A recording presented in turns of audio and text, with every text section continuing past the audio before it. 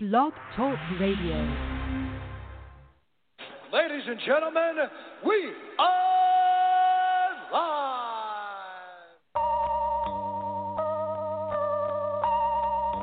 Lyrically, I'm untouchable, uncrushable. Running in a 600, running in a 600. Untouchable, uncrushable. Running in a 600, running in a 600.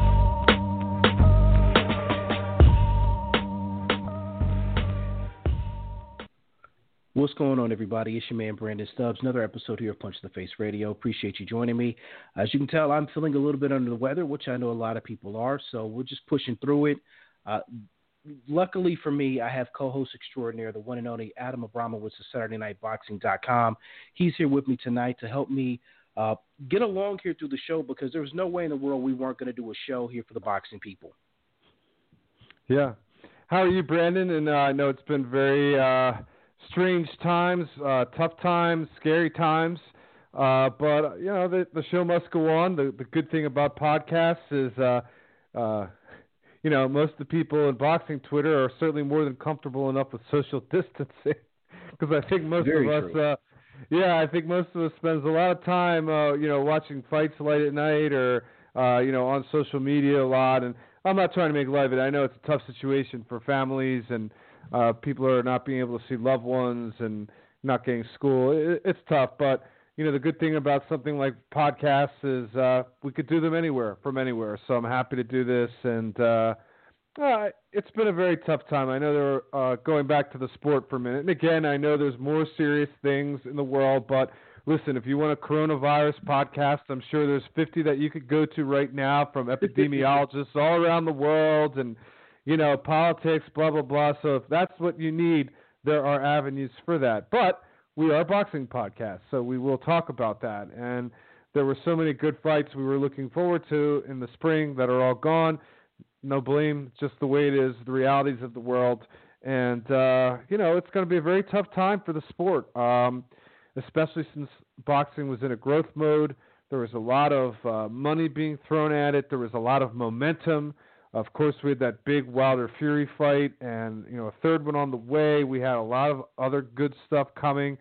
So whenever this gets ramped back up, and we don't know if it's going to be 2 months, 4 months, you know, the sport's going to have to get going. I mean, you got a lot of guys in the sport that aren't getting paid right now, not just fighters, trainers, the whole apparatus, everybody affiliated with the boxing industry that's not salaried, which are a lot of people, are not getting paid. So it's a lot of tough times, and we'll try and have a show tonight, and you know, we'll do the best we can. Yeah, we're here to uplift, not depress, because trust me, there's enough of that amongst everything. But we do have to deal with reality, and the reality is, you know, there's going to be no fights, like you said, at least for the foreseeable future. But, you know, Adam, I'm going to put this spin on it. Now, obviously, the coronavirus has delayed fight cards all of March, April, which, let me just say, I had to cancel yesterday my flight, my hotel for Inoue Casemiro. That shit broke my heart. But it is what it is. Yeah, definitely hurt on that one. But, you know, I'm going to pose this question to you. With all these fights getting delayed, postponed, do you think there's any fighters who actually may benefit from being able to get extra time? Do you think there's any fights that actually may get more juice added to it, that it gets pushed back? You know, is there any actual benefit that can become out of these fights getting pushed back and delayed? I got one for you that's very interesting, and this isn't something I would have thought until I thought about it more, and then until I've been reflecting on some recent performances. So there's a guy who was very active for much of his mid-30s, and we have seen some deterioration in recent fights. He hasn't been as busy in the last year or two, but he's not really been off. And the guy I'm thinking of specifically is Gennady Golovkin. And on one hand, you're like, the guy's 37. Do you want him out of the ring for a year? But on the other hand, you said, this guy knows how to train. This guy doesn't need to go through 4-month camps. He stays in shape. You know, the fact that he's probably not putting himself through another camp of, you know, fighting this whoever, because they talked about making a third Canelo fight later on in the year if that works out, that there's this handshake agreement. And I kept thinking to myself, because honestly, Brandon, in the course of the regular human events, I was thinking, I think Canelo might knock Golovkin out. In fact, I may still go that way. But I was reflecting on Chocolito's performance, Roman Gonzalez's performance, and maybe the reason why he looks so much better is that the guy finally had a year off, because he had so many tough fights, and Golovkin has had some really tough fights recently, the Jacobs fight, the Derevchenko fight, the Canelo fights. Maybe a year off there, even though he's older and you're like, it's not good, maybe that could be a good thing for him, to be honest with you. That's a very interesting game, and I got to say I don't disagree with that at all. I think that makes a lot of sense. People don't understand the wear and tear on your body when you're going through these fights. Even if you're fighting twice a year, you're still staying in somewhat level of shape, and then if you're going into these fight camps, that's going to deteriorate your body more. I think it could substantially be helpful to a guy like Gennady Golovkin. I think that's a good guess. I'm also going to say this. I'm going to throw another name out, and I obviously I think this is one that I think the further he gets away from it time-wise, I think it's going to help him, especially if the fight was going to be in July. I think Deontay Wilder. I think he's another one with this extended time and with them being able to now push that fight back. It's obviously – I don't think it's going to happen in July. I didn't think it was going to happen in July anyway. If you're looking at, September, October, sometime in the fall for that third and final installment between him and Tyson Fury, I think that gives him more time to self-reflect and actually get through his head he lost and not point fingers at anyone and all this other stuff and, getting this self-belief of things. He just needs to look at cold, hard facts and say, I lost, I got defeated. It is what it is. So I definitely think he's one that would benefit. Now, I just got a tweet in here from – oh, go ahead. Go ahead. I was going to say, I did get a tweet in here from Mike Cordova, 55. He said, with the delays, we will not keep one-time Thurman at all this year. For the next couple months and post-next his fights. That's another guy. I think if you're talking about somebody it hurts, Keith Thurman's a guy it hurts. Yeah, I mean, there's a lot of people it hurts. I'll tell you, it doesn't hurt a guy like Pacquiao. He's a guy who could train himself at this point of his career. I think it's probably good for a guy like J-Rock, to be honest with you. I think he took a tough loss, and there was a lot of stick. Oh, he didn't take that immediate rematch with Rosario. He got some surgery and scar tissue. I think there's going to be a lot less pressure on him now to make this return. So if he winds up out of the ring for 6-7 months, it's another one where they need to kind of go back to the drawing board a little bit. I think that's a guy that it's not going to hurt. I mean, in most cases, it's going to hurt people. I mean, it's never a good thing to be out, especially if you're a young fighter, especially if you're gaining momentum in your career, if you're trying to peak physically. I think the people it's going to help are the veterans, the ones who are, in their 30s, who've been through training camps, who can, who kind of have things on they'll be okay. I don't think it's going to hurt Canelo, for instance. I think he'll be fine whenever he comes back. They have a good camp down there. He's always in shape, especially the last couple of years. I don't think it's going to hurt him. And there might be a couple guys, like Golovkin, like Wilder, like J-Rock, where it could help. So I think that's a great call with Wilder too. You just didn't know, even if they don't go back into camp right away, just sitting back, reflecting, being in a better place of mind mentally, taking time to assess things. I think that'll be very good for him moving forward.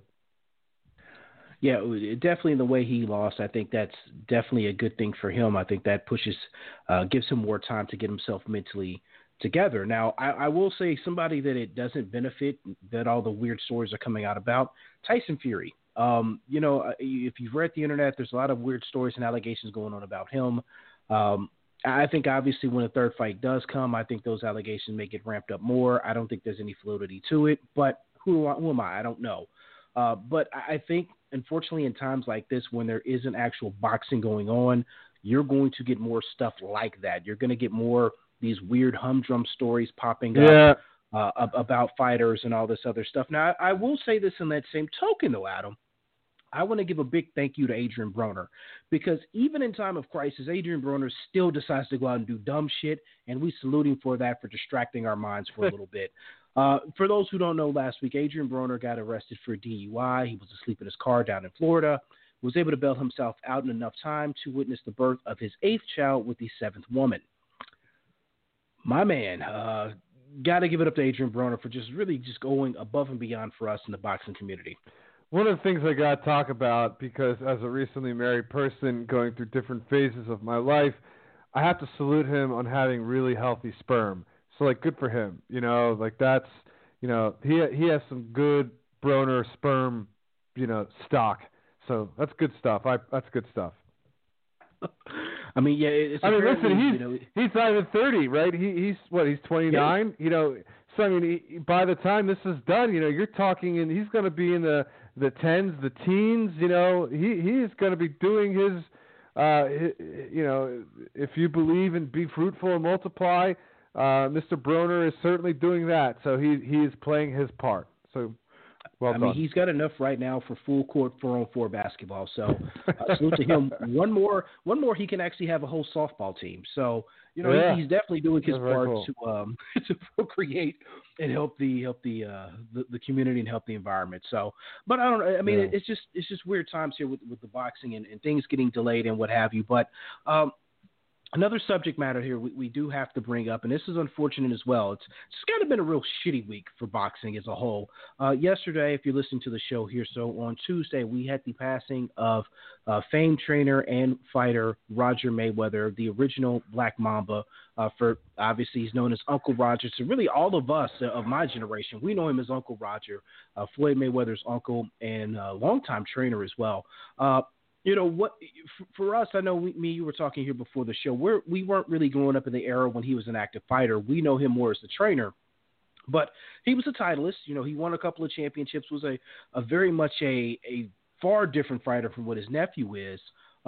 So, you know, what do you think his impact on boxing will be now that unfortunately he's passed on at the age of 58? Well, I think he had two different careers that are very distinct. You know, as a pro, he was known for having a very good right hand, an aggressive temperament. He actually was known as the Mexican Assassin for a while. He gave that name to himself, I believe. And so he used to come in with the sombrero and all the stuff. I think Floyd did that for one fight too, but he got that very much from Roger. He had some good fights. He lost his most famous fights in his step up, his two fights with Julio Cesar Chavez and Pernell Whitaker, but he had some good wins over Livingston Bramble, and the Frazier fight was very good. He was known as a good TV fighter. He was probably like an A- B+ boxer, good enough to win a title, not really good enough to beat the best in the sport. And that's fine, you know. There's nothing wrong with being an A- fighter who picks up a title. You know, he made his mark. I don't think there was just the problem that he has as a fighter is that his chin wasn't as good as the style that he wanted to be in sometimes. So he wanted to fight these really aggressive, he kind of like hunted guys down, and you know, and he liked it rugged and rough. The problem is his chin, you know, if you're like Julio Cesar Chavez with his chin who could take anything, Chavez was a terrible style matchup because he could give it right back, and he kept coming. So so that was one career. The second career is, I think the idea of Floyd Mayweather as a fighter, and because Floyd began and ended his career with his father, I think Roger sometimes gets left out in the mix. But it's very important to bring the point that Floyd's father was in jail through a lot of his early parts of his pro career. Roger was the one who was really his head trainer through most of his pro career. And so Roger had a little more of an offensive temperament than Floyd Sr.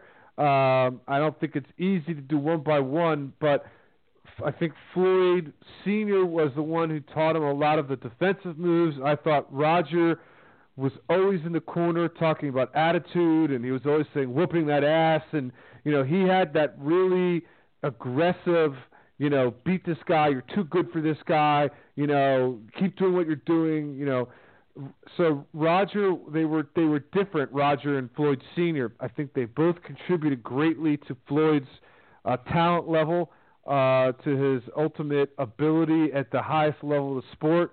But I just want to make sure Roger doesn't get left out, because I think he was key to instilling that nasty streak that Floyd had. Didn't come out all the fights, but when he needed it was there, right?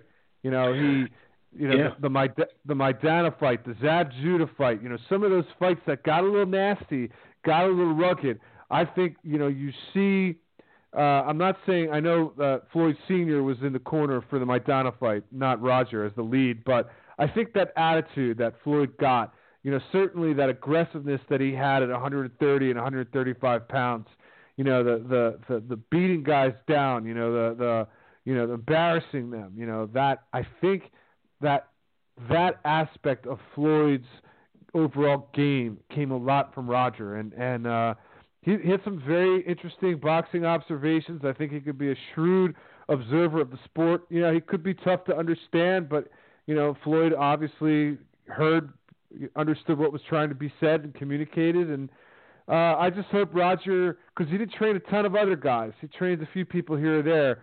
I just hope over time his role in Floyd Mayweather's career doesn't get forgotten.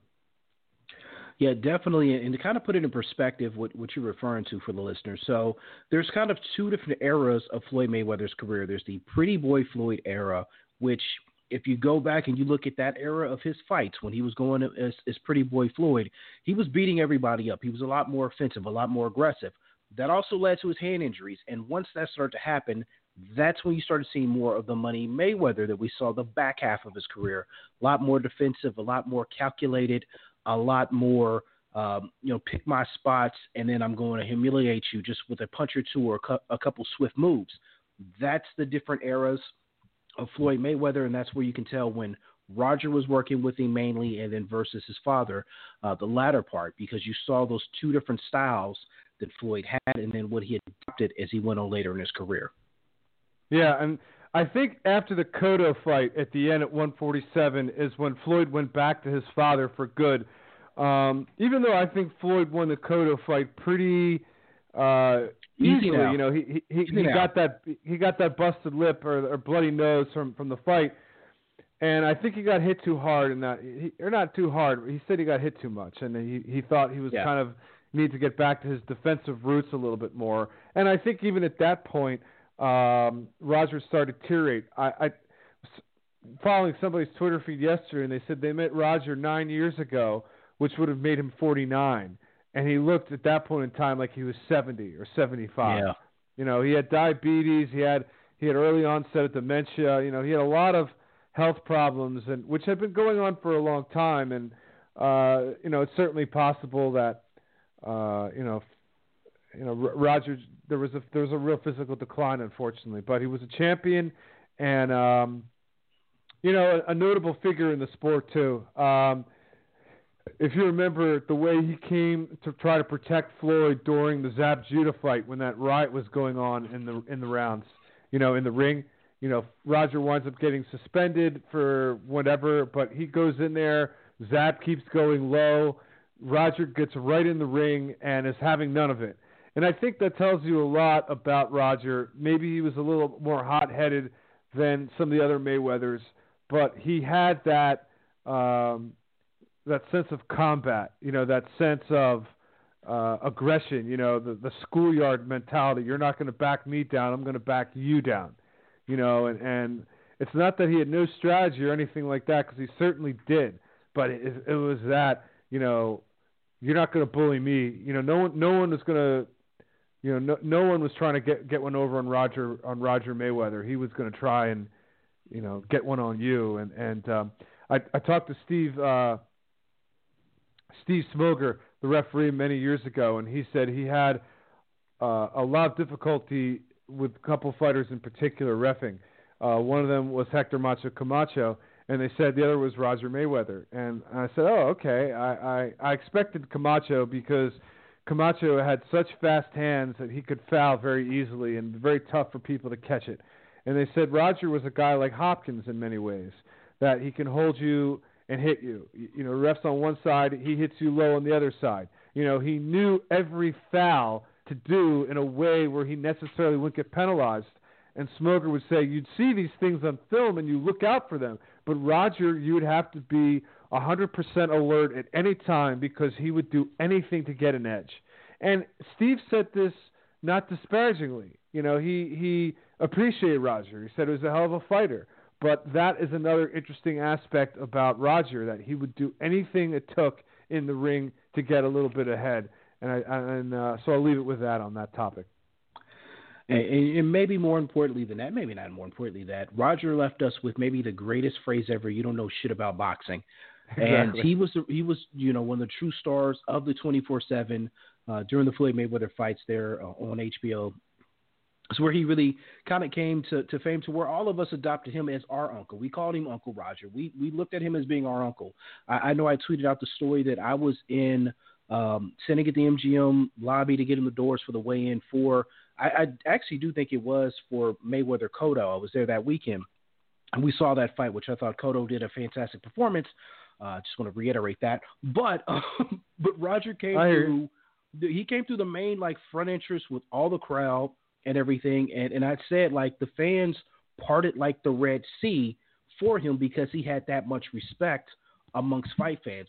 People really enjoyed him. They found him to be a character that we just appreciated. And he stopped. He shook hands with fans. He was trying to get there backstage to get there into the arena for the weigh-in, but still was personal enough to the people as he was coming through to show love to them as they were showing love to him. So that's something I'll always respect and admire about him, and one of the lasting things I'll remember him for. So definitely rest in peace, Roger Mayweather. You're no longer in pain, my brother. So then it's been a tough week for Floyd Mayweather as a whole. It's obviously, if people have read, he lost the mother of 3 of his children. She died here over the weekend. He had Roger pass here on Tuesday. So, on behalf of the show, definitely want to lift Floyd Mayweather up as well, because he's going through it. And so it's a tough time. Floyd made a saying that he said on 24/7 and on All Access as well: tough times don't last, but tough people do. So I definitely want to send a shout out to Floyd Mayweather and the whole Mayweather family right now. So I'm thinking about a story you said about the C's parting for Roger, and you going back and forth, and people were talking with him all about the sport. I have to be honest with you. In my experience being around fights and fight fans and trainers from a class of people absolutely love talking about the sport. They absolutely love talking to fans. They love hearing their opinions. They love breaking down fights, because I think they see themselves as, as part educators and also as part almost evangelists, trying to convert others to the sport and teach people, what is going on and what to look for and how to see it.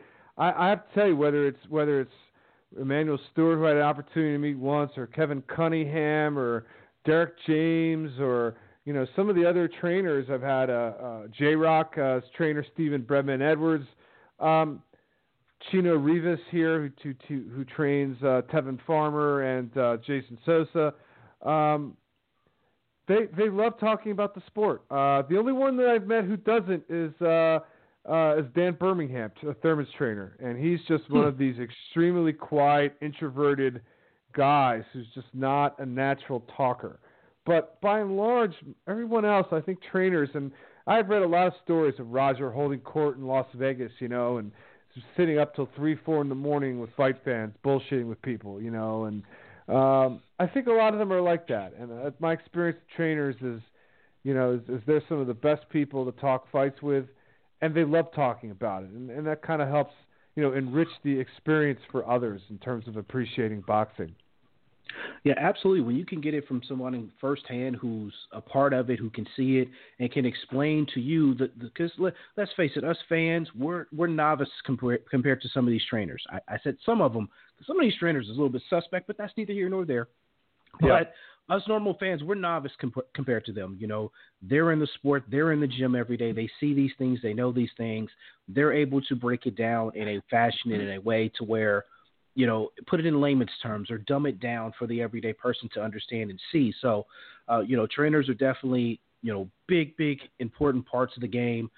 cool people to talk to. I'm like you as well. I've had an opportunity to meet a few of them here and there in Vegas. Always very friendly, always willing to speak. So shout out to all the trainers doing goodwill out there. I was actually going to ask you something that just popped up in my head. Oh, okay. Before we get on our next subject, I do want to ask you this question. I know we said this earlier about the fights getting delayed and all that. I just want to throw this one out to you. Do you think the World Boxing Super Series is ever going to see the light of day? And I'm referring to the cruiserweight finale that we were. Yes. You do think it's eventually still going to happen? Yes. Yeah, I do. The parties want it to happen. I believe the sports ministry in Latvia is throwing up some very good money to behind it because they want Bradis to win. I think TV has already been locked in terms of the major markets around the world for it. So I do believe this will happen at some point. Okay. And the reason why I say that is it just seems like this fight in it as a whole has been doomed. Yeah, it just seems like it just keeps getting pushed back, keep getting delayed. There keeps being issues with it. We're looking at these guys being out of rank here. By the time they end up fighting, it's going to be a full year for both. So it's a shame. Even with that being stated, so I'm also going to throw another question to you because I think the answer is no. After this fight, do we have a World Boxing Super Series as 2020 continues on? That's a good question. I'd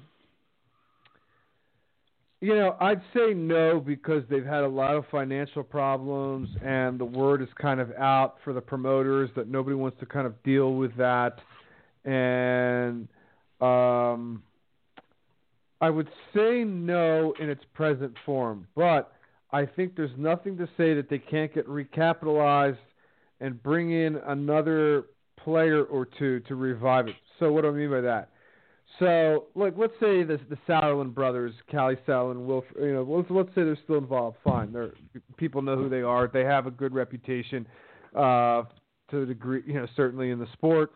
But the money behind them wasn't there enough. They had play games.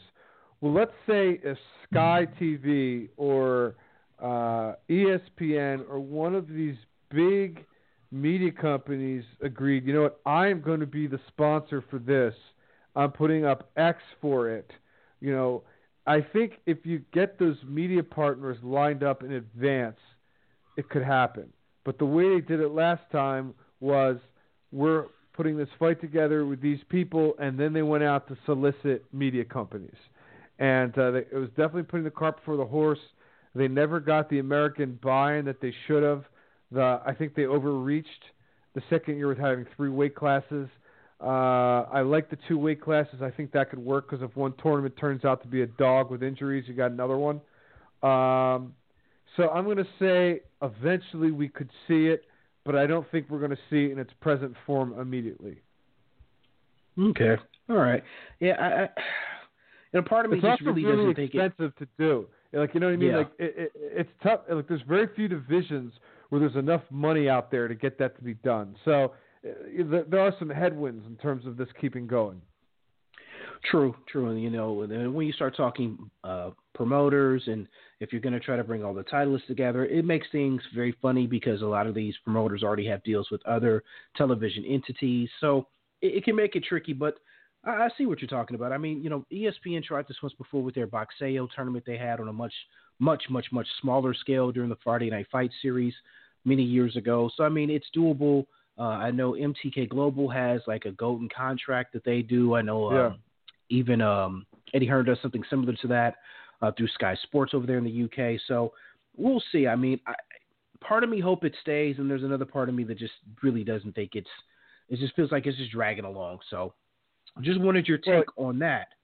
Yeah, I mean, I also don't like any tournament where fighters aren't getting paid on time. I have no tolerance for that.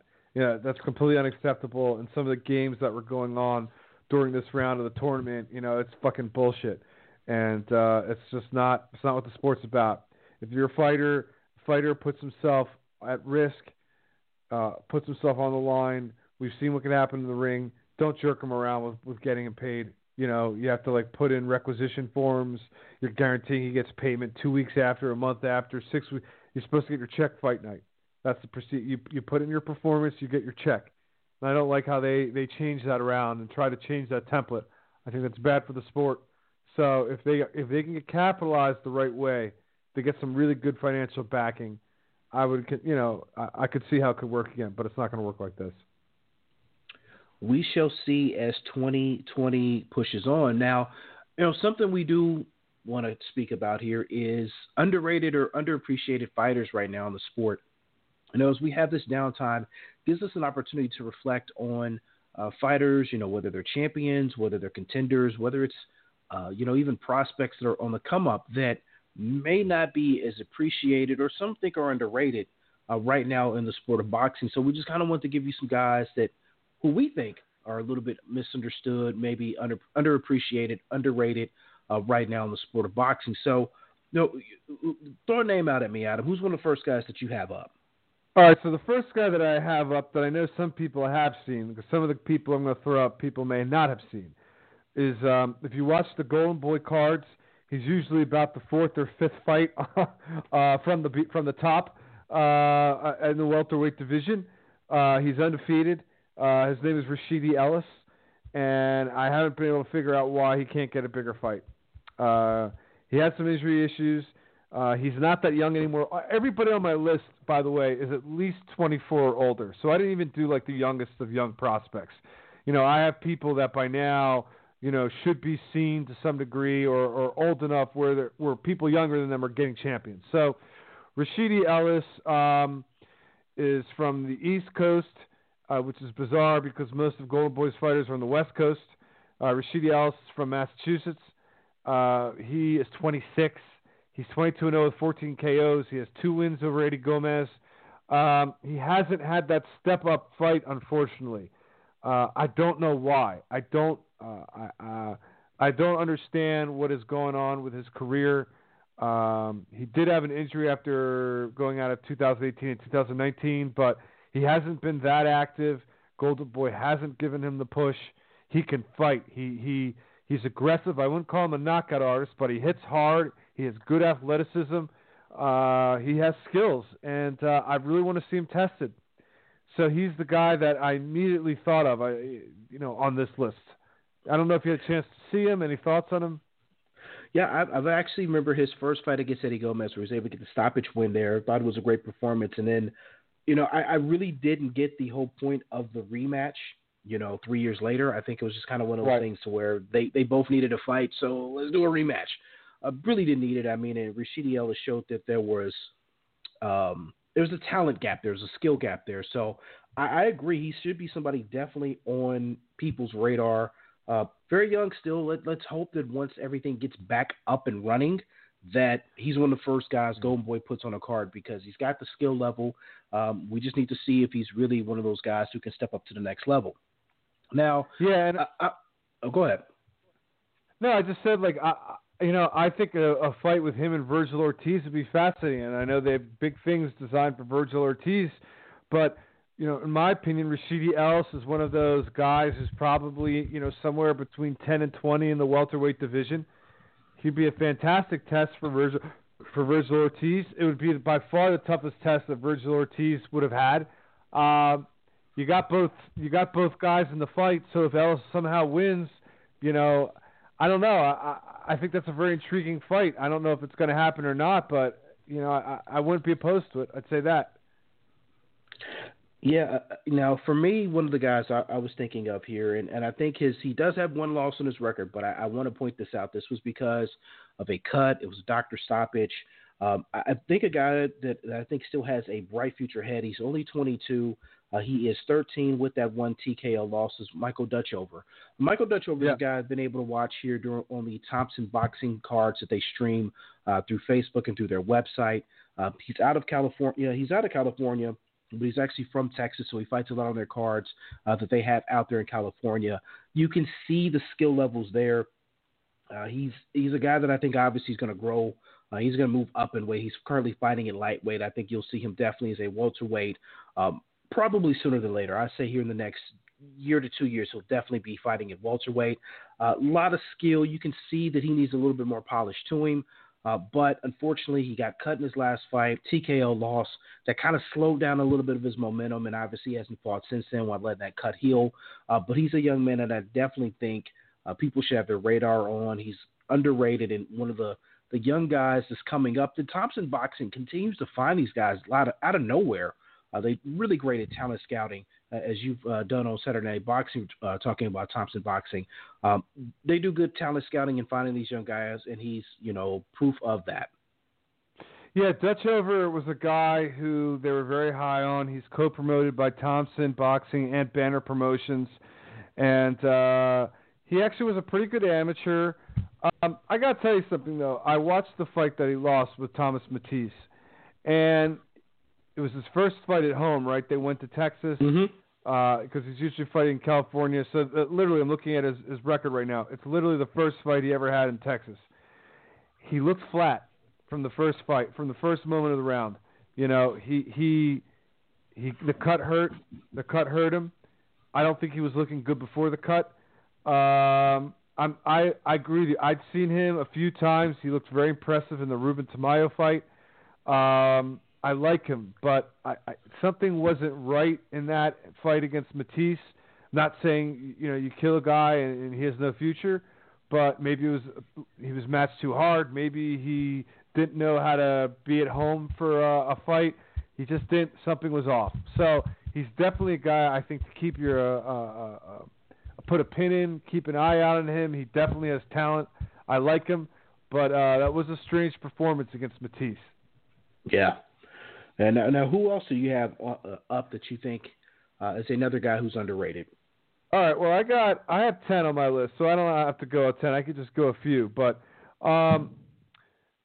there's a guy. So Golden Boy, through the relationship with Eye the Tiger Promotions, which has David Lemieux out of Quebec.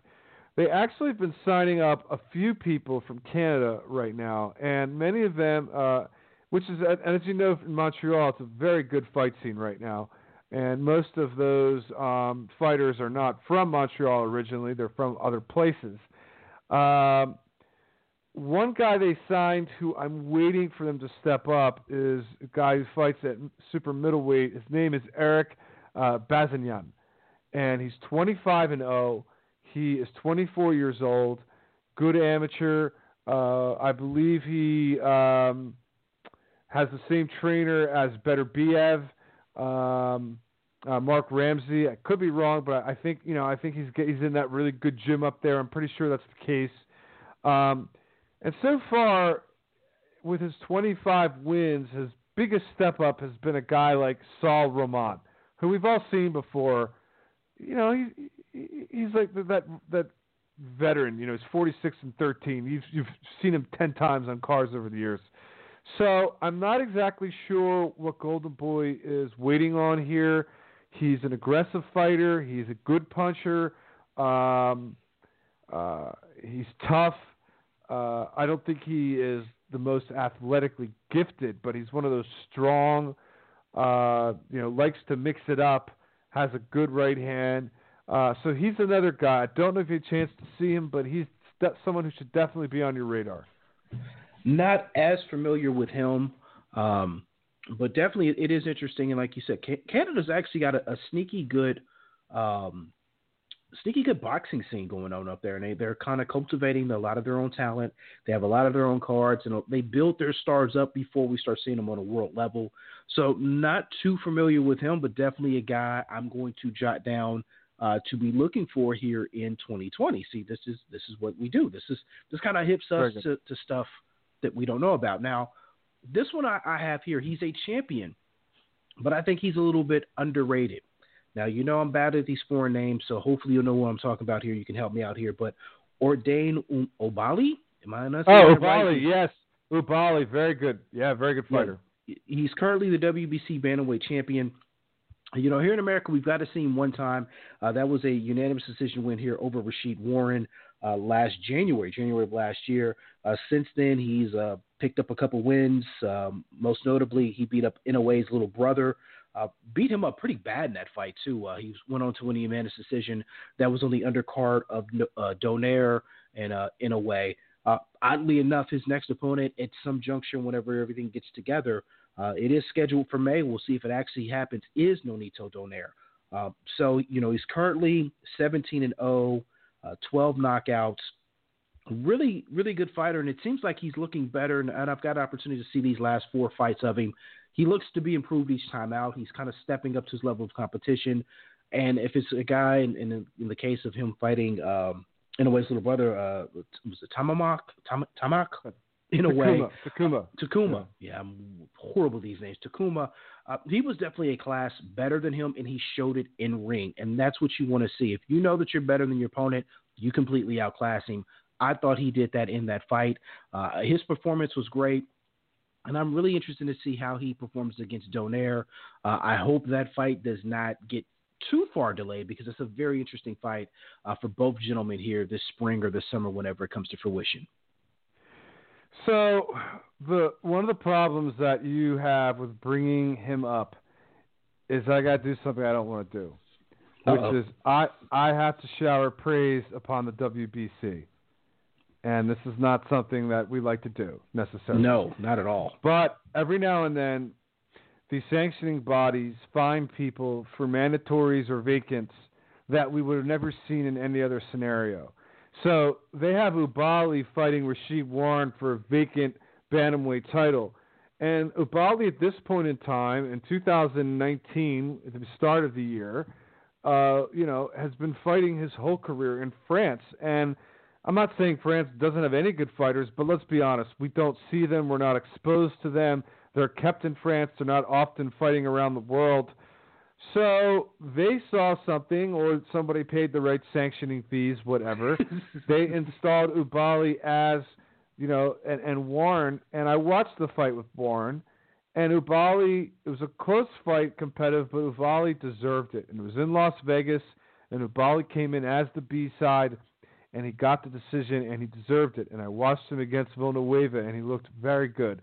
And against Inoue, he looked very good. That was Inoue had some good rounds, but Ubali is a very crafty, interesting fighter. He has a lot of fun angles. He, I wouldn't say he's athletic, but he moves in weird ways. He's unconventional. He's a good fighter. So that's a good call, and I was looking forward to his fight with Donaire, and I like that call quite a bit. All right. What's more that you got that you think fans should be keeping their eye on? All right, so I got another titleist. This is the only one I put who is a titleist because I thought I was thinking about doing some others, but I don't want to get too obscure just to. Look at me, how cool I am. This guy is a 22-0-1, 108-pound titleist named Carlos Canizales. He's from Venezuela, and he had a wonderful title defense against Sho Kimura last year in China, and he is a wonderful fighter. Carlos Canizales. He's tough, he's strong, he's fast.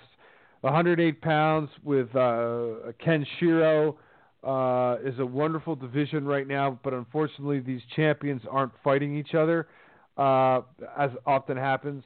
Canizales, because he's from Venezuela, it's not really that connected a lot with big promoters at the moment. I don't believe.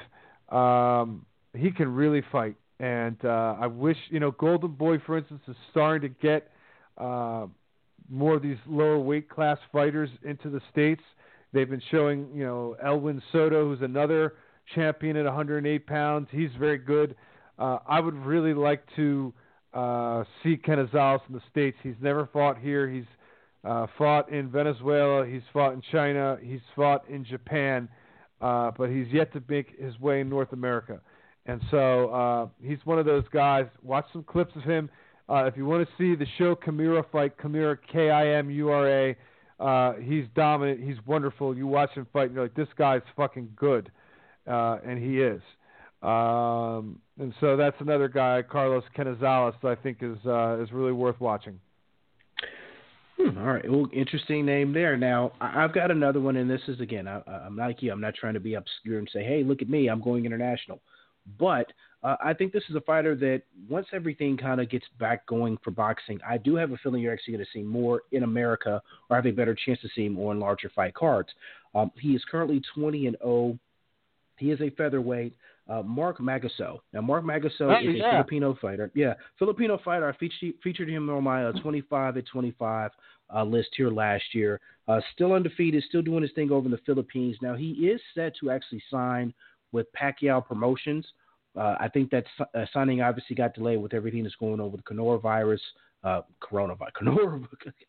Coronavirus, Jesus. But he is set to sign with them. So I think with him getting signed with that promoter, obviously you're going to start seeing him on some more fight cards, getting featured, maybe even here in America. But I've watched this guy fight a couple times on YouTube. I'm pretty impressed by him. Sometimes I think he can get a little bit lackadaisical in the ring. I thought he did that in his last fight here in August. Hasn't fought since then. But I definitely want to see him step up in competition and see how he fares against more world-level fighters and actually step out of his comfort zone and fighting over in the Philippines. But definitely somebody you should keep an eye on here in the featherweight division. Like I said, 20-0, 24 years of age. Got some punching power and some pop to him, but definitely need to see how he fights against world-level competition. Yeah, good. I actually almost put him on my list, so he was definitely somebody I was considering. A very good name, very good call. I will next go to the 154-pound division. I will go American Fighter. I was a little more excited about him until asking around, I found out that he has some Achilles problems right now, which is not great for a fighter. Although a lot of athletes have been able to come back from it. I don't think it's a death sentence it was 20 years ago, but not great. But he's undefeated. He's 15-0. He is a southpaw. His name is Cordell Booker. And he is originally from Connecticut. I saw him last year against Wally Amatoso, who's been on lots of PVC cards, and he just dominates Wally Amatoso. Wally Amatoso recently knocked out Curtis Stevens at 154 pounds. Cordell Booker is one of these guys who can fight. He has a tough style. He's a boxer. He moves a lot, and that's why a lot of people are concerned about the Achilles. He relies on his feet quite a bit. Would not call him a runner, but he moves. And he's a very skilled fighter, but with not a lot of power. So he's one of those guys like I wouldn't say he's as awkward as Ray Robinson or as tall, but if you know, Brandon, about matchmaking, nobody wants to fight a kind of southpaw boxer if they don't have to. Do you know what I'm saying? No, because that's a fighter that's not going to make you look good regardless. Right. So that's part of his problem. The other part of the problem is that PBC has literally 10 guys at 154 pounds right now. So they have so many guys between Hurd and J-Rock and Rosario and Charlo that they need to, and Lubin, that they need to take care of, that Cordell Booker has not gotten the love that he should. Again, he is 28. I would like to see him at that top level sooner than later. Got a late pro start. Has only been a pro since 2016. But the guy can really fight. And I think he's one to keep an eye on. If he comes back, definitely going to make sure that he's still healthy. So I expect him his next fight back to be a tune-up of some sort. But he's definitely a guy that could give some of the better fighters a tough day at the office. And I would expect him at some point to be competing for a championship belt. And, I think he could be at that level. So we'll see. All right. Now, the next one I got here, he's actually been a guest here on the show. But I like this young man for a couple of different reasons. I'll explain here momentarily. But it's going to be Otha Jones III. Now, this guy was a decorated amateur, decided to turn pro, didn't want to wait for the whole Olympic thing. He told me it just seemed like a farce for him. So he just decided, let's get this money, let's go pro. He is currently 5-0, 2 KOs. He's not developed his man strength yet. I think that is to come. He's currently fighting here in the lightweight division. But one thing that I really like about this young man is he's marketing himself. Now, one thing that I noticed that it kind of set with him a little funny was he was a part of that big mega card they had down in Florida during Super Bowl weekend that featured the 3 title fights. He was pretty upset because he was telling people and promoting through his social media during that whole time that you could watch his fight, and his fight wasn't televised anywhere. This young man is trying his best to grassroots and promote himself. That's something you would think your promoter would do a little bit more of, but I really respect this young man's hustle and his hard work. Every time you see him post a video, it's him working out in the gym. It's him improving his craft. He's young. He's going to improve. He's not going to be fast-tracked like a Shakur Stevenson was, so I don't want people to get ahead and say, well, he's 20 and he hasn't fought for a world title yet. Relax. He's some time away from that, but I do think this young man is going to have a bright future. He's probably 2 to 3 years away from really being on someone's radar as far as a championship level goes. But start getting on that bandwagon now early, because I really do think that kid is going to have a bright future and is really going to improve as these years go down and as we continue to go, and he improves on his skills. I'm just muttering stuff now. And Eddie's been matching him tough, to be honest with you. He's told Eddie, I want tough fights. He's been in some really interesting fights for just a 5-fight fighter, who's 20 from American. It's not your traditional, I don't need to care about him until his 10th fight or his 12th fight. I mean, he's been pushed. And I've been talking with his trainer a little bit, Rashawn Jones, who's a good follow on Twitter, who also trains Charles Conwell. So they got some good things going on in Toledo. I believe Otha Jones' brother is one of the decorated amateurs right now in the USA boxing scene. So, and his sister as well. I want to give it definitely. His sister's doing her thing as well. So a whole fighting family, which you really got to respect. Yeah, good fighter. I like him. Let me go. My next one is another Golden Boy fighter. I'm not picking on him. Just they've been weird. They've had transitions. They haven't. I don't know. Some of the fighters I'm not pointing fingers today. I'm just saying it is what it is. So, Joshua Franco, 16-1-2. He's 24 years old, fights in the 150-pound division. He had a 3-fight series with Oscar Negrete, and which Josh won one by split decision, and the other 2 were draws. So he went through almost over a year without winning, or let me put it that way. There was a long period where his career in some ways stalled because of those 2 draws. But Oscar Negrete is a very good fighter. They're well matched. It's one of those series where those 2 just matched up very well. And finally, Joshua Franco last fight had the opportunity to fight somebody who wasn't Oscar Negrete, and he fought a pretty good fighter named Jose Burgos, and Franco just looked amazing. He had wonderful punch placement, punch variety, intelligence. He learned so much. He's an aggressive fighter, but he's also cerebral. Puts punches together very well. So he's in the 115-pound division. It's not a division that is traditionally highlighted a lot in the States, although that's getting better. He can fight a lot. He's smart.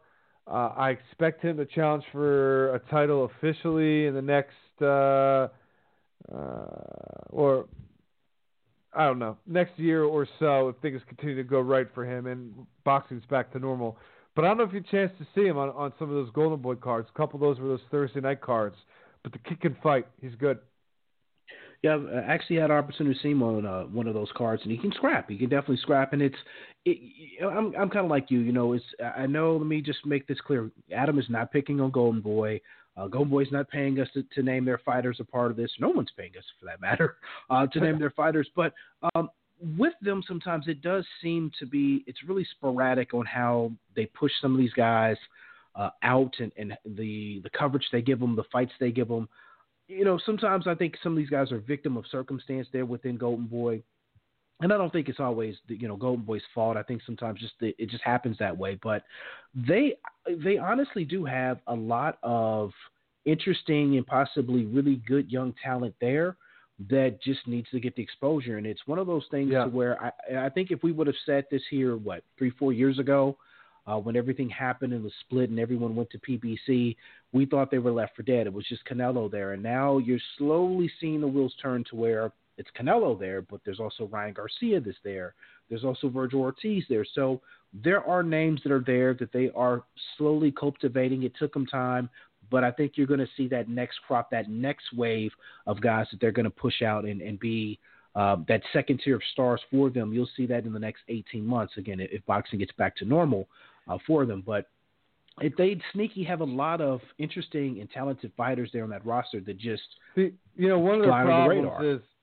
one of the problems is they're signing fighters from all around, but they're still only having their cards mostly in California. So, it's very tough for these guys to build followings. Like Rashidi Ellis doesn't fight in his hometown. Joshua Franco doesn't fight in his hometown. They're all fighting at the most part in, Indio, California, and Fantasy Springs. I mean, Franco's fought in Texas once in the last, 8 fights, whatever it's been. So, part of it is Golden Boy sees their base in California. They can draw well. They've cultivated a fan following. But if you're going to sign these fighters and you want them to grow, you got to take the show on the road a little more. So hopefully, as some stability has come back in that organization to a degree, they can start pushing their shows out again. Because they used to, when they were affiliated with Al Heyman, their shows were, and Richard Schaefer, they went all over. They were all over. But now they've been mostly California.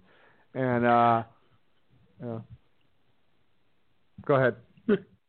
I've got an interesting one here, and this is probably maybe the oldest guy amongst all of our lists. But I'm going to say this because I don't think he gets the credit he deserves in the welterweight division, and that's Udonis Ugas. Ugas is, I think, obviously he's not a champion, but a lot of us thought he either fought to a draw or maybe even deserved a decision win over Sean Porter. It was a close fight. I thought it was for it being a Sean Porter fight and actually quasi-entertaining fight because Sean Porter can make very ugly fights at times. But I think Ugas is one of those guys that, he's – I don't want to say he's not championship level material, but I think it just seems like he's, again, a victim of circumstance and maybe of matchmaking. And maybe a victim of the powers that be, because, again, a lot of us thought he beat Sean Porter. But, he is 33. He's 25 wins, 4 losses. And those losses are, split decision losses here and there on his record. But I do think he is, obviously, out of all the fighters who isn't a champion, I think he's maybe the most talented next to Danny Garcia. That's no disrespect to Keith Thurman, but Keith Thurman's never healthy. Out of the guys who are not titleist, I think he is the guy right behind Danny Garcia at 147 as far as the talent level goes. I think he can give anybody a challenge if given the opportunity. But I definitely think he's a guy that's underappreciated there in the welterweight division.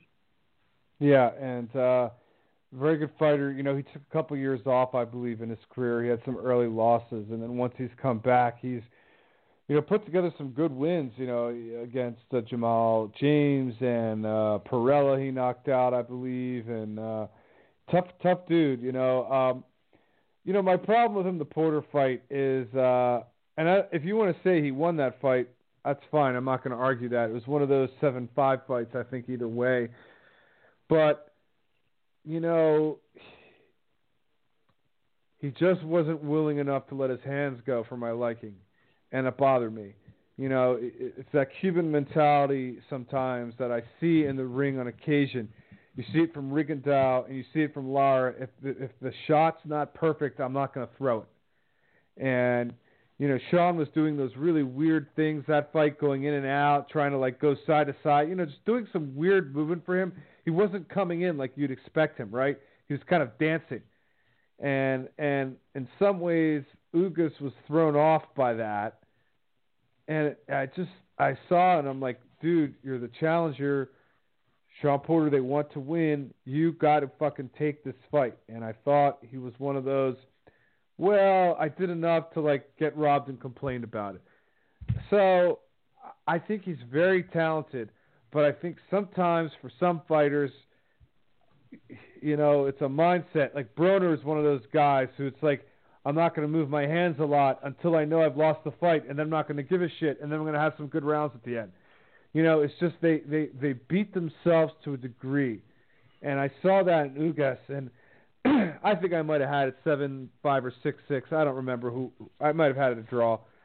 But I saw that fight, and I'm like, man, this fight is here. Just be a little more active. Be 10% more active, and you have a belt. And he wouldn't do it. And I'm not saying he can't win a belt. I think he's a tough fighter. I think he's a good fighter.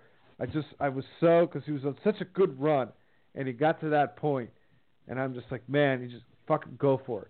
And I thought he left a little bit on the table that night. I can respect that. I definitely can see that perspective on that one. Who you got up next? Yeah. How many more you got? Because I got a couple, but I'm only going to go as far as you. How many more you have? I mean, the only other name I really wanted to mention is another guy that's, not in his 20s, but I think he's kind of had a career resurrection, definitely in 2019. A guy like Ronnie Rios. Ronnie Rios is one of those fighters that seems to be maybe turning the corner and shit's starting to click for him. It's starting to make sense. 32-3. Who is he promoted by, Brandon? He's promoted by Golden Boy, folks. So, I mean, but he's a guy that's starting to – you can see it's kind of now clicking and coming together. Now, he had a couple rough stretches where he lost 2 out of 3, but all of 2019, all he did was win.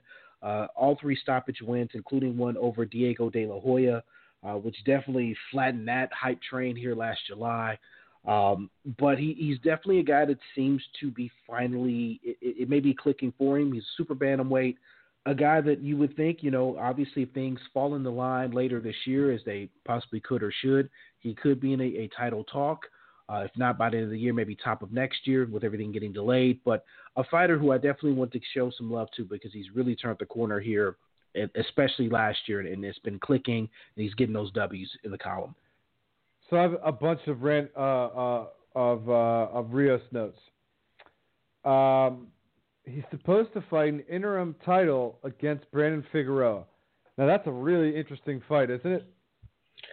Yeah, because I know you hate the Figueroas as a whole. No, yes. but I'm not going to say he's garbage. I mean, I think that's a good fight. I mean, that's a good fight. And really good fight.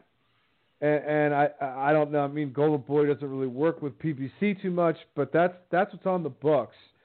And Rios is one of these guys. Well, first of all, I remember talking with Espinosa's out in California, for Espinosa Boxing, the management company. Mm-hmm. And they had a lot of problems with Rios. And I think they kicked him out at one point, and maybe they brought him back in. He didn't train hard. The talent was always there. And he's one of those guys where on a given night, you saw against Diego De La Hoya, who I loved Rios in that fight. I'm like, if Rios has had a good camp, he can win this fight. He's one of these guys who could look like a world-level fighter. What was it, against Jason Velez? I don't have his box record up, but I think he looked awful. I mean, there's some nights where he looks just terrible. I think he has world-level skills. He doesn't have it's that confidence, it's that consistency of training. I like him a lot. Whenever he's been interviewed, he's a good guy. He just is one of those. If it's on the right night against the right guy, he could possibly be a champion. But he could also get beaten. So I like that name. He can be explosive. He has a lot of talent, and he's definitely an intriguing fighter to watch at 122 and 126 pounds. Yeah, and maybe he's getting, shout out to him being obviously the older brother of Alex Rocha, who's been on the show. Maybe him seeing his brother's rise is making him step up his game as well. So you never know. Things like that can happen, when sibling rivalry, that they want to see each other do well. And it's not saying that he's trying to better his younger brother, but it's one of those things where, the saying goes, iron sharpens iron. He's seeing his brother progress and getting that buzz around him. Maybe he said, okay, I need to shit or get off the pot here in 2019 and just started putting things together and getting those W's. Yeah, and no doubt he fought a wonderful fight against Diego De La Hoya. I mean, he looked fantastic that night, and I was happy for him. All right, let me give you one more then. Let's go across the pond to Britain. Every now and then, a fighter springs an upset, and they're unhappy about this upset because they keep waiting for him to lose again. We see this from time to time. When somebody pulls an upset, the promoter's not really happy because you either were the B-side or you're kind of brought in to give good rounds but not really win. So There's a guy named Scott Fitzgerald who's 14-0, 9 KOs. He's super welterweight, junior middleweight. He had the gall and the audacity to defeat Olympian Anthony Fowler in 2019 in a fight that Anthony Fowler was supposed to, get some good rounds but win. And not only that, in a really tough back-and-forth fight, Fitzgerald floors Anthony Fowler in the 10th round to put a stamp on it. And he should have won, but let me tell you how tight these scores were. 95-94, 95-94, 94-96. I'm telling you. And then after that, Eddie Hearn puts him with Ted Cheeseman, another really talented prospect who was 15-1 at the time. And I don't think he necessarily thought Fitzgerald was going to win that one. And he kept winning. So now they talk about getting Fitzgerald back for a rematch with Fowler, even though there was no rematch clause or anything like that from what I've been told. Maybe there was. But the point is, the guy's not supposed to win. Why is he supposed to win? Well, he's already 28. And you look at him and he doesn't dazzle you. He's one of these guys who's just fucking tough. Like Josh Warrington when you saw him fight Carl Frampton or Lee Selby. These guys are just tough motherfuckers. And a lot of people, especially Olympians, people that have been babied a little bit, people that have a sense of entitlement, a guy like Scott Fitzgerald is going to feast on the Anthony Fowlers of the world because they just didn't know what hit them. And Fowler, I've seen his last couple of fights. Since that time, his last fight was recently, I still don't think he's fully back to where he was. I think not only did he beat him physically, but I think he beat him psychologically. It was a close fight. It was a good fight. But Scott Fitzgerald is one of these guys. I'm not going to tell you he's getting a belt. He's not. But he's going to be one of those guys who's going to give people work. He's going to be tough. And people are going to underrate him because he doesn't look like he's anything amazing. But he's just one of these rugged, I'm going to throw punches, I'm going to hurt you, you're not going to embarrass me type of guys, and he gets the job done. I was very impressed in that performance, and I look forward to watching him fight again. So that's the last one I'll bring up. Yeah, I actually do remember that Anthony Fowler fight, and he gave him that work. I mean, it was definitely a good fight. It was a good fight. Fowler wasn't completely blown out of the water, but you can definitely tell he was beaten and he was starting to break. I thought the score should have been wider than what they were, but again, when you're just brought in to be an opponent, funny shit can and typically does happen. So credit to the judges for actually getting it right, or at least 2 out of 3 getting it right. But he's definitely a guy. I could see that, as they call him Fitzy over there in the UK. He's a rugged guy, and I think anybody they put in the ring against him, he's going to definitely rough them up, and we'll see what they're made out of. Now, I don't have any more names, but we did get a tweet from Emily Boxing here on Twitter. She wanted to give a shout-out to Club Show Cutmen. She says they often work for free. Their adrenaline prices went up through the roof last year. Generally, these guys wrap hands and work opponents' corners for free. Very underappreciated. Everybody in the club show level is definitely unappreciated because that's the lifeline of boxing. That's how guys get their start. Not everybody's going to be an undercard on a top-ranked card or get their debut on DAZN or get their debut on a PBC card. It doesn't always happen that way. A lot of guys make their debut and really make, sow their oats, if you will, in boxing. They're in those club shows. So salute to everyone a part of the club show scene. We know that you guys are hurting right now as well, but definitely underappreciated because they are the lifeline and really the feeders for boxing. So shout out to everybody at the club level. Shout out to the cut man. Now, I will say this. I wouldn't want just a random cut man working on me. Some guys can make it maybe worse than what it is, but these guys are professionals. We hope. Hopefully you're just not getting some guy off the street and say, yeah, I'm a cut man. I'll work a corner just so they get in the fights for free. Stranger shit has happened, though, folks. Yes. The Kelly Pavlik cutman against Sergio Martinez probably cost him that fight. Strange shit has happened. And as you talked about trainers, there's no barrier to entry to call yourself a trainer. There's probably no barrier to entry to call yourself a cutman. So there's some people out there that aren't as good as others. Let's put it that way. And I got some other guys. I'm not gonna get into that much, but I'll throw you a couple names out. Not gonna get into large descriptions, but for those who are interested, Kevin Larina is a cruiserweight from South Africa. Rodney Berman, who's the big promoter down there, speaks extremely highly of him. I've seen a couple of his fights. He can punch.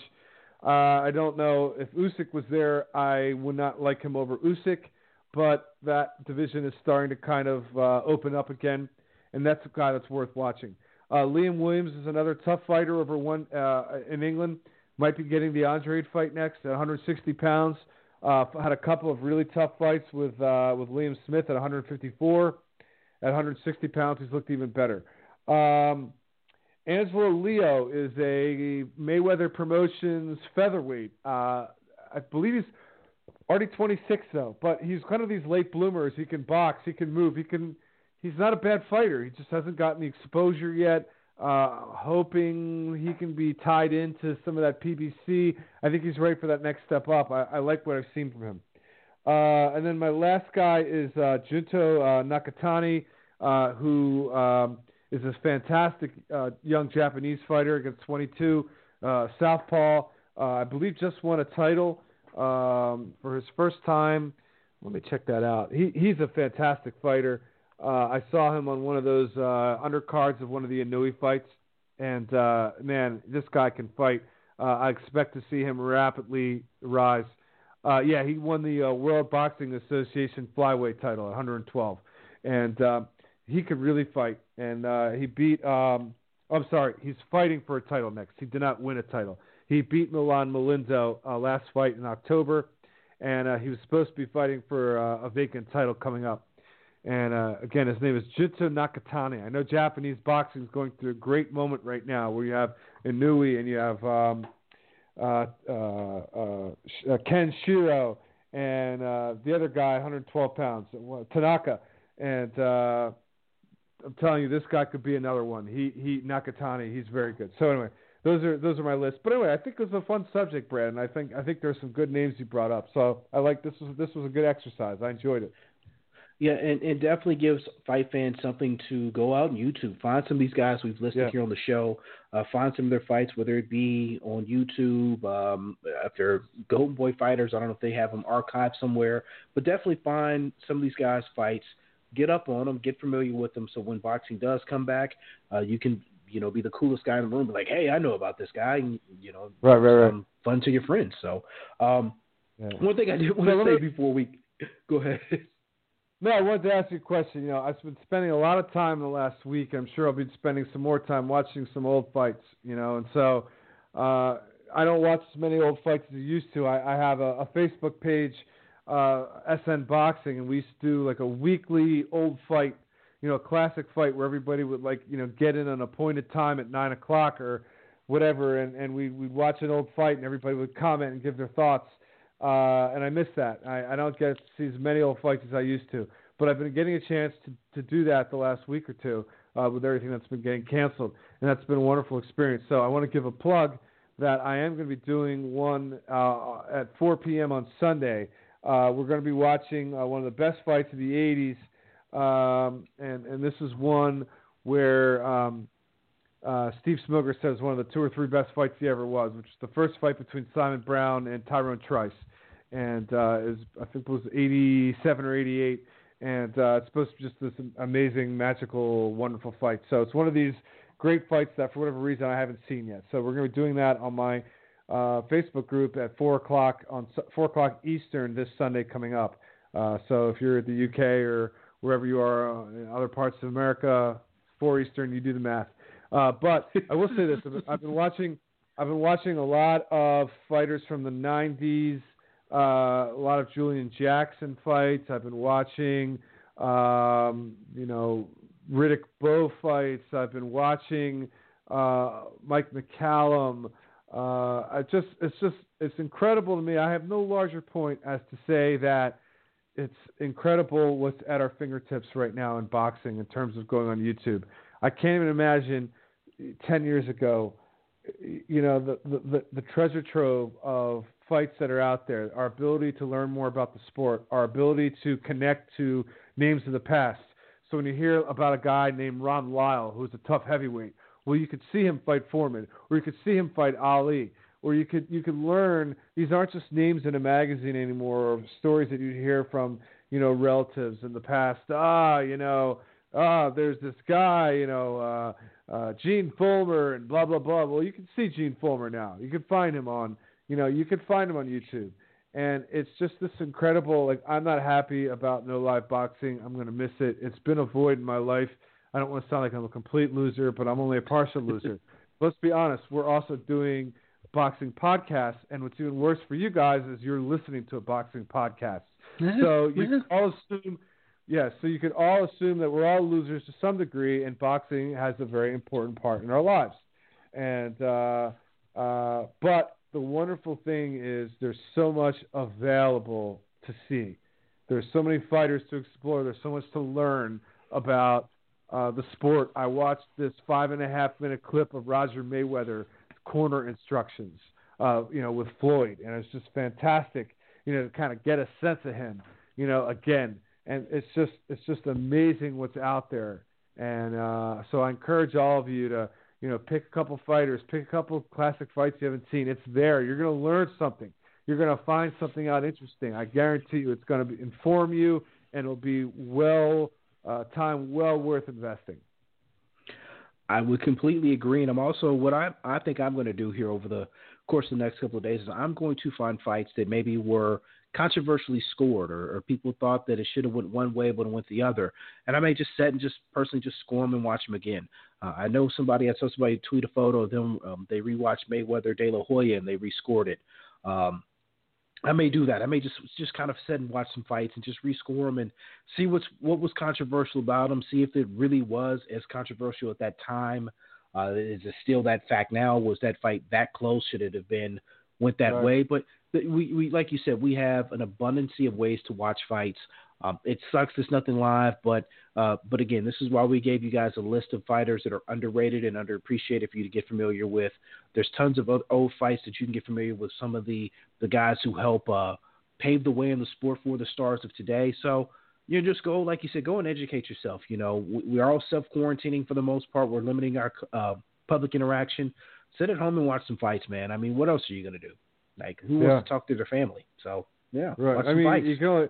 I was talking to my wife tonight, and she said, I guess we're not going out to dinner with her friends on Saturday night. And I said, well, what else are we going to do? And she said, yeah, what else we could do? I said, I guess we could talk. And she looked at me, with a side-eye glance she gave me. She said, well, we've been talking a lot, and it's true. You can only talk so much, right? And we're only in our second year of marriage, so this is going real well. But I'm kidding. No, everything's good. Everything's good. I give her a hard time, but she's wonderful. And so we'll see, and hopefully next time I'm on we'll come back, and I'm sure there's other ways to look at the sport. I think with the downtime, I have this idea, and I'm interested in what you might think about it. So, how in team sports every year before the year starts, you have the preview pieces, right? The preview magazines, how are the Chicago Bulls going to do this season?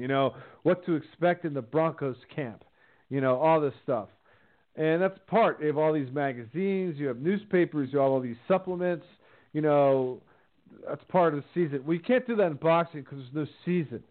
But what you can do is you could take a snapshot of each of the big promoters.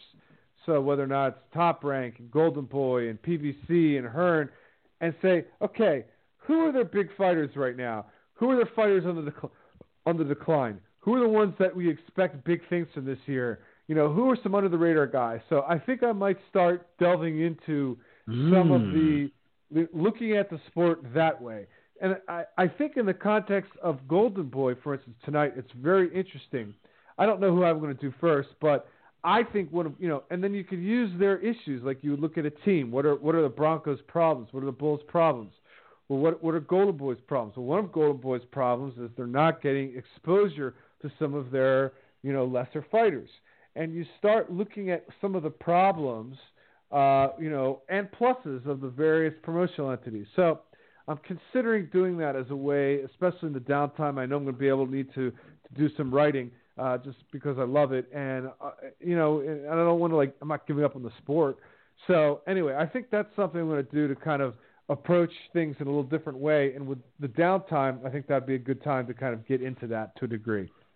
That's a very interesting take. I dig that. I dig that a lot. Now, I do want to make a quote-unquote public plea, and I tweeted this out earlier, but, to anyone who's listening to the show, if you're a fighter, if you're a manager, if you're a PR director, and you want to keep your fighter's name out there and remain relevant, we obviously have a lot of content to fill up. So feel free to reach out to me at Brandon P2TF via Twitter. Reach out to me. We'll get you on the show. We'll talk some boxing with you. This is a great opportunity for a lot of fighters to actually talk. I know a lot of guys, their gyms are closed or their hours are delayed or it's cut short. This is a way that you guys can still stay in touch with your fans, still keep your name out there during this downtime. Definitely reach out. We'd love to have you on the show to talk boxing. So just want to throw that public plea out here. As I've reached out to some PR people as well, and we're going to see what we're going to do in the coming weeks because with no live fights, that leaves the content very thin as to what I can talk about on the show. And Adam can't join me every week, so we're going to get some things figured out over the course of the next couple of weeks as we kind of, sit on our hands as we wait for the world to heal over this whole coronavirus. So definitely want to say if you're a fighter, PR person, reach out. We'll get you on the show. Yeah.